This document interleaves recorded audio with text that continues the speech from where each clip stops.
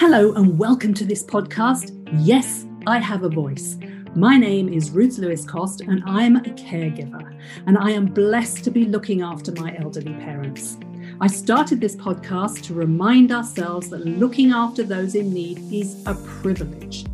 As unpaid caregivers, we need to have a voice. We need to be able to shout loud and be proud of our status.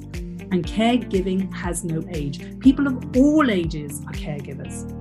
This is my way of supporting you all emotionally and practically, with tools from other caregivers on how to find the joy in your situation and make amazing memories. So let's dive into this week's episode.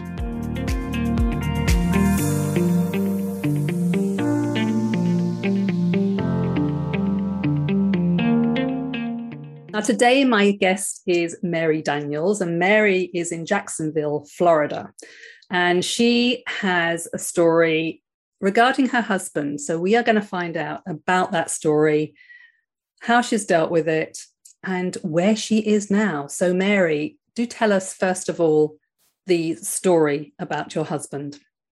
Thank you so much. I appreciate the opportunity to be here. I love sharing my story about Steve. Steve and I have been married 25 years. He is 68 years old and was diagnosed at the age of 59 with Alzheimer's.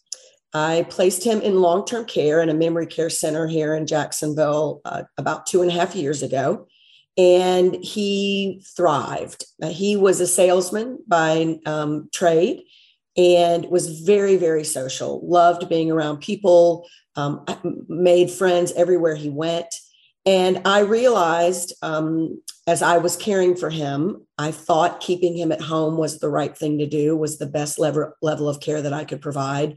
But I soon realized that I was really isolating him from people, that he stayed in the house all day long, watching television all day long.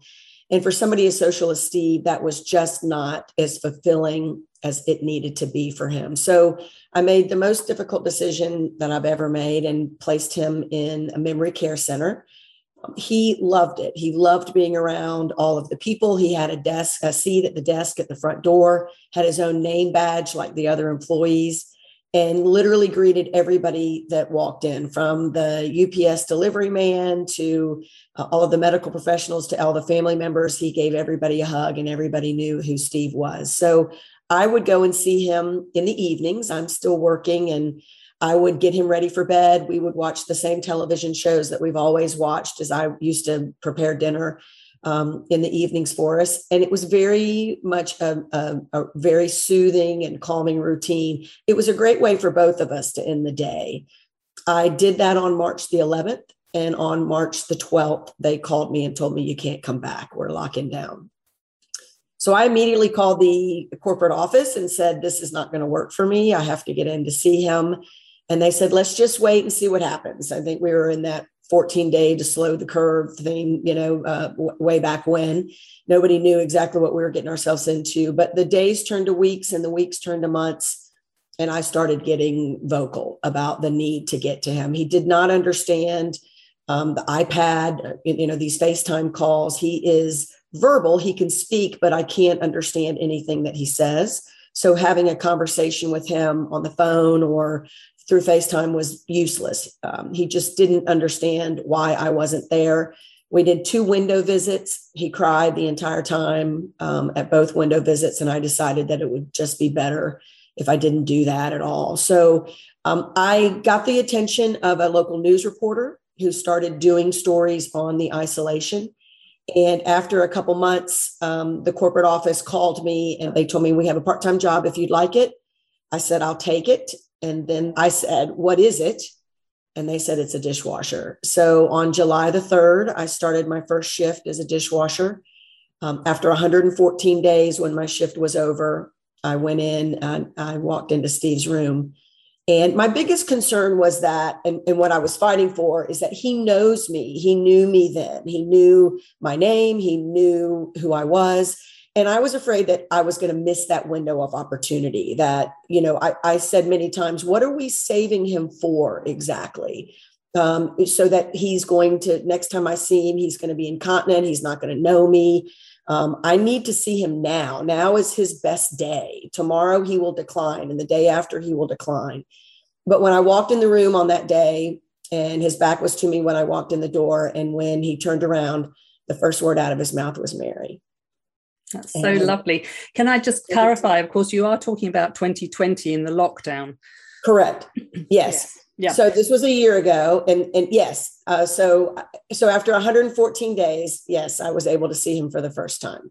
That's just wonderful. I just would like to backtrack a little bit because, Mary, where were you in your life when your husband was diagnosed? You were working, but what were you doing?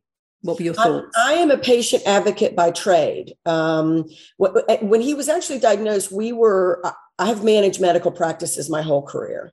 So I'm very, very familiar with the world of medicine here, our healthcare system.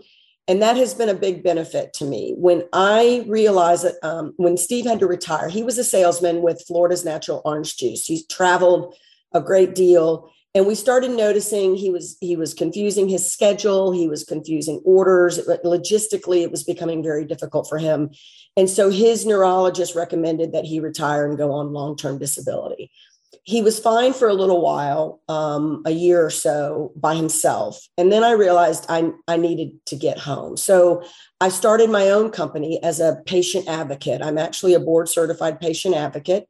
And I started a company that helps people. We specialize in advocating for medical billing. So people who have issues with their medical bills, whether they're large bills that need to be negotiated or ongoing bills that need to be managed. I started doing that out of my home so that I could be with him. And that advocacy and the knowledge that I have about the healthcare system has helped me a lot in this journey to be able to stand up to some of the powers that be and say, this doesn't make sense. I said to the governor of Florida, very simply, there has to be a better way. There has to be a better way. That's so good, because most of us have no idea. We wouldn't know where to begin to even speak out. And then we also wouldn't know what we can speak out about exactly. We might look at our own family member and understand what we want for them. But further than that, we wouldn't really, I don't think most of us would actually know what to even ask and who to ask it of either. Exactly. And that has been a huge benefit to me, that I do know who to ask, and I do know who to go to, and I do know how to talk to my politicians, my local politicians, my state politicians, those kinds of things. And I learned as an advocate, certainly dealing with medical billing, you don't have to take no for an answer. You can, I had somebody ask me yesterday, how do you get the strength to keep fighting? And I know that I'm right about this issue. I know that my husband needs me. I know that these residents need their families. I know with great confidence that what we're doing and what we're fighting for is the right thing. And that gives you, when you have that knowledge and you back that up with some education, it gives you confidence to not take no for an answer and keep fighting until you get people to agree with you. That's so good. And I love that. Now, obviously, you were on your own to look after him for several years. How did you manage that while still working? And what about your mental state around all this? It has been, it's been quite the journey. It's always been one day at a time. It's always been, we're going to handle what's in front of us today, and I'll deal with what's in front of us tomorrow. And that has been, that's been a real blessing. I am very fortunate that we have family here. I have a sister who's a nurse. Her husband's a physician. I have a niece who's a nurse practitioner. All of that family has been able to help, not only with hands-on care when I needed it, but with advice, again, as that backup of, yes, this is the right thing. Yes, what you're saying makes sense. Yes, there's reasons for medical reasons for what you're trying to do. So all of that support system has been incredibly important. That's brilliant. That's what you need, isn't it? But in terms of your own mental state over this, it couldn't have been a breeze. I'm sure even you didn't really come to it and think, oh, it's fine. As you said, you took every day as it came, but there must have been some days where you were in despair and other days where you were much more upbeat. And that's part of this road. I mean, I tell people, first off, I'm a huge believer in support groups. I have been a member of a support group from the very beginning.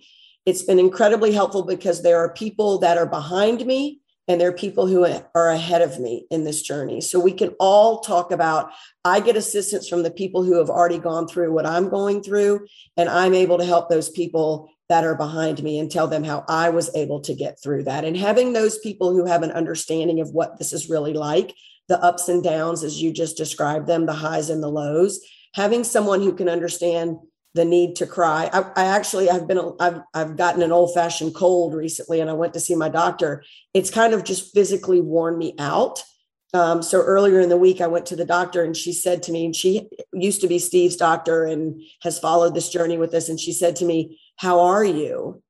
I mean, one of those, no, really, like, "How are you?" And I started crying. And I embrace that. I embrace those days when I need to cry, because I know that they're there for a reason. And I know that that's sort of how, this works. That there is grief involved in this process. There's grief of losing the life we planned, of losing our financials, a plan, our retirement plan. We are experiencing some great things with our grandchildren right now that he is completely missing.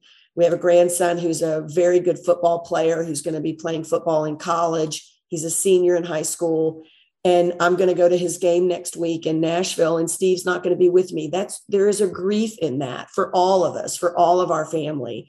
So embracing that grief, embracing the emotions that come with this, because there are the good days. I was with him a couple nights ago, and the television cable was out. And I just found some YouTube videos of, one was Carrie Underwood singing "How Great Thou Art." And he sang every word of it. And that was, I literally closed my eyes and I thought to myself, don't ever forget this moment. Don't ever forget this moment, because those are moments that are such highs that they're wonderful balance to the lows, and make me know that this is a journey that has value to me and to him. And if he can find joy in those moments, then I need to relish that joy too. So I try to manage all of those ups and downs, and they all seem to balance out with the help of family and friends. I love that. And I definitely agree with you, but that it's all a journey and designed to teach us and help us. And we were talking just before this interview about my situation with my mother and how I was feeling about it.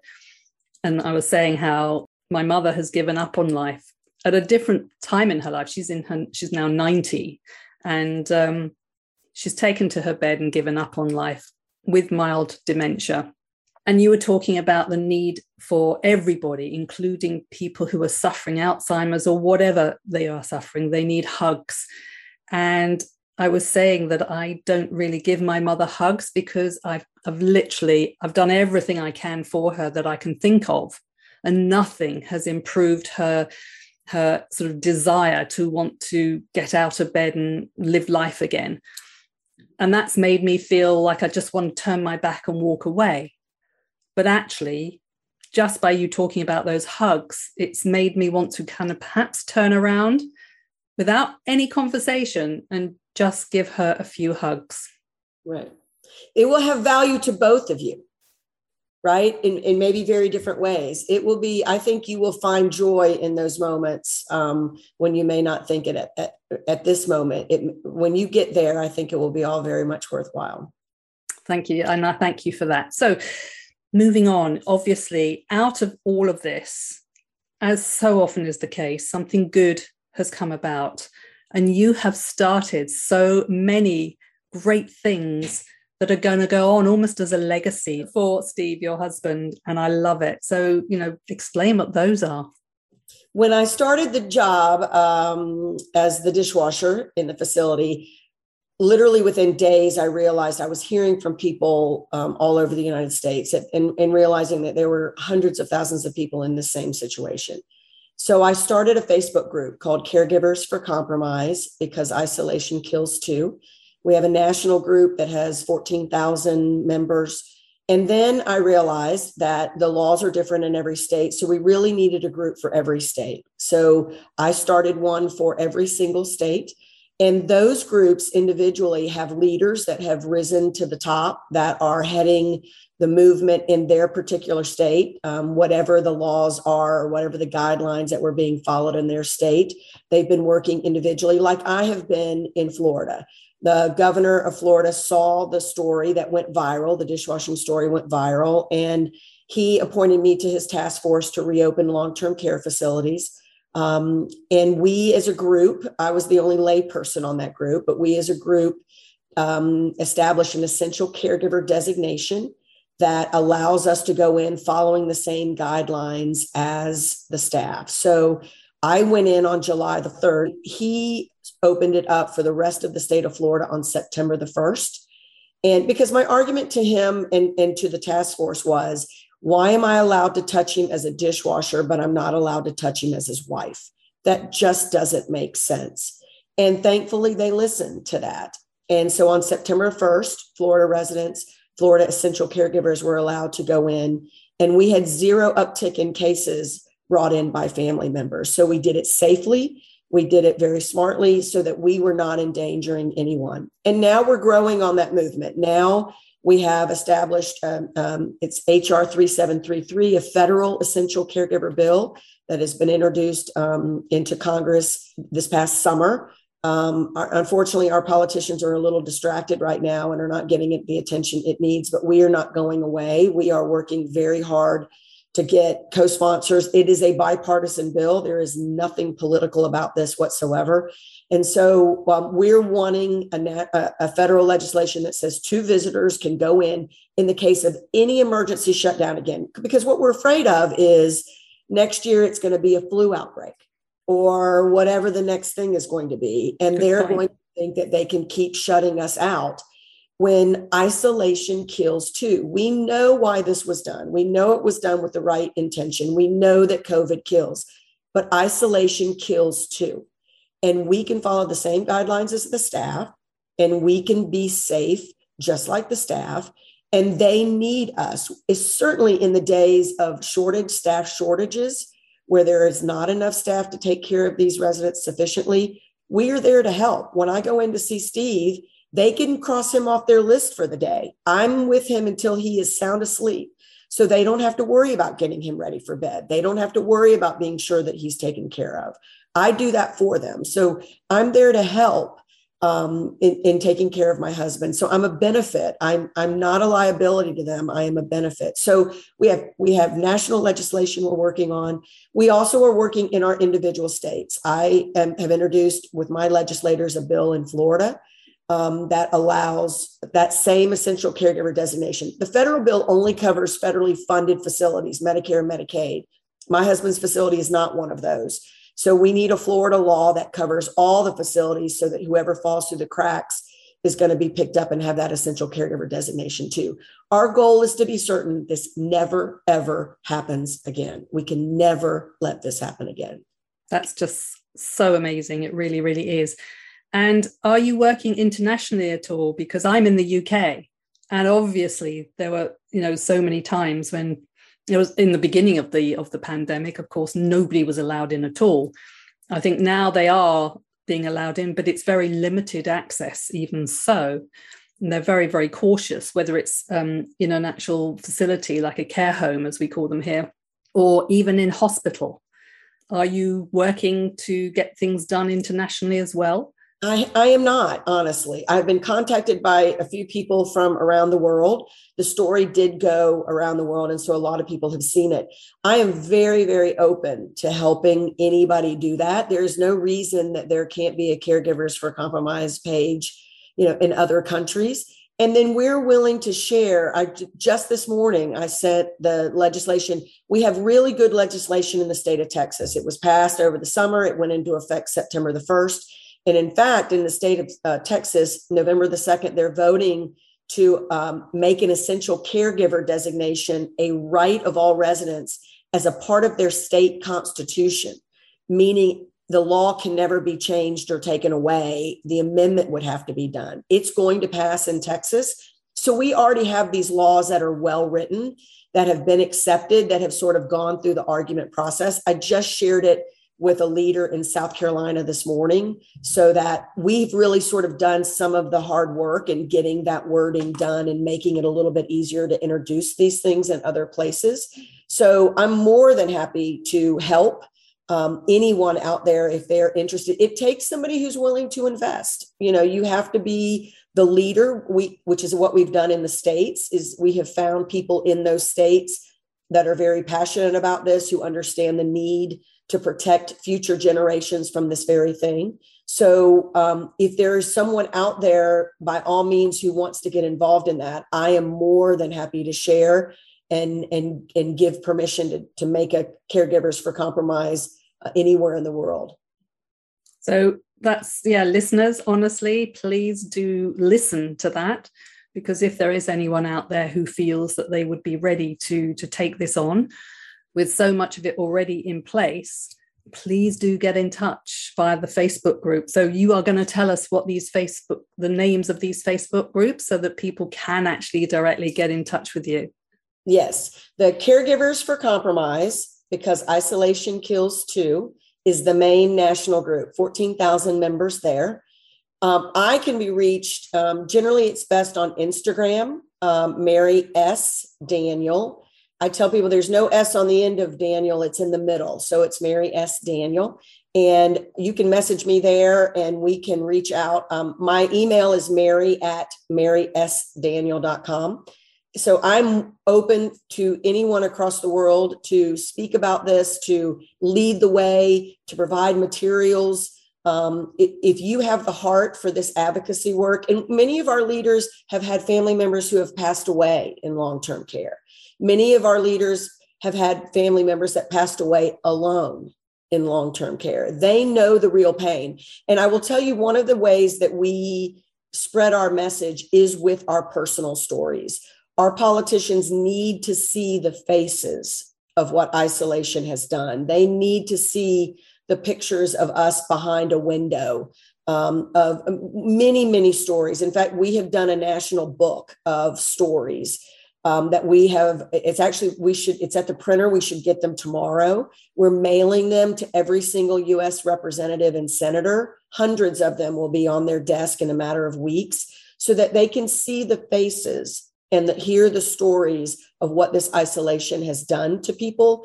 And when they do that, that's where the bipartisanship comes in. Many people have a grandmother or, some family member who was in a facility, in a long-term care facility.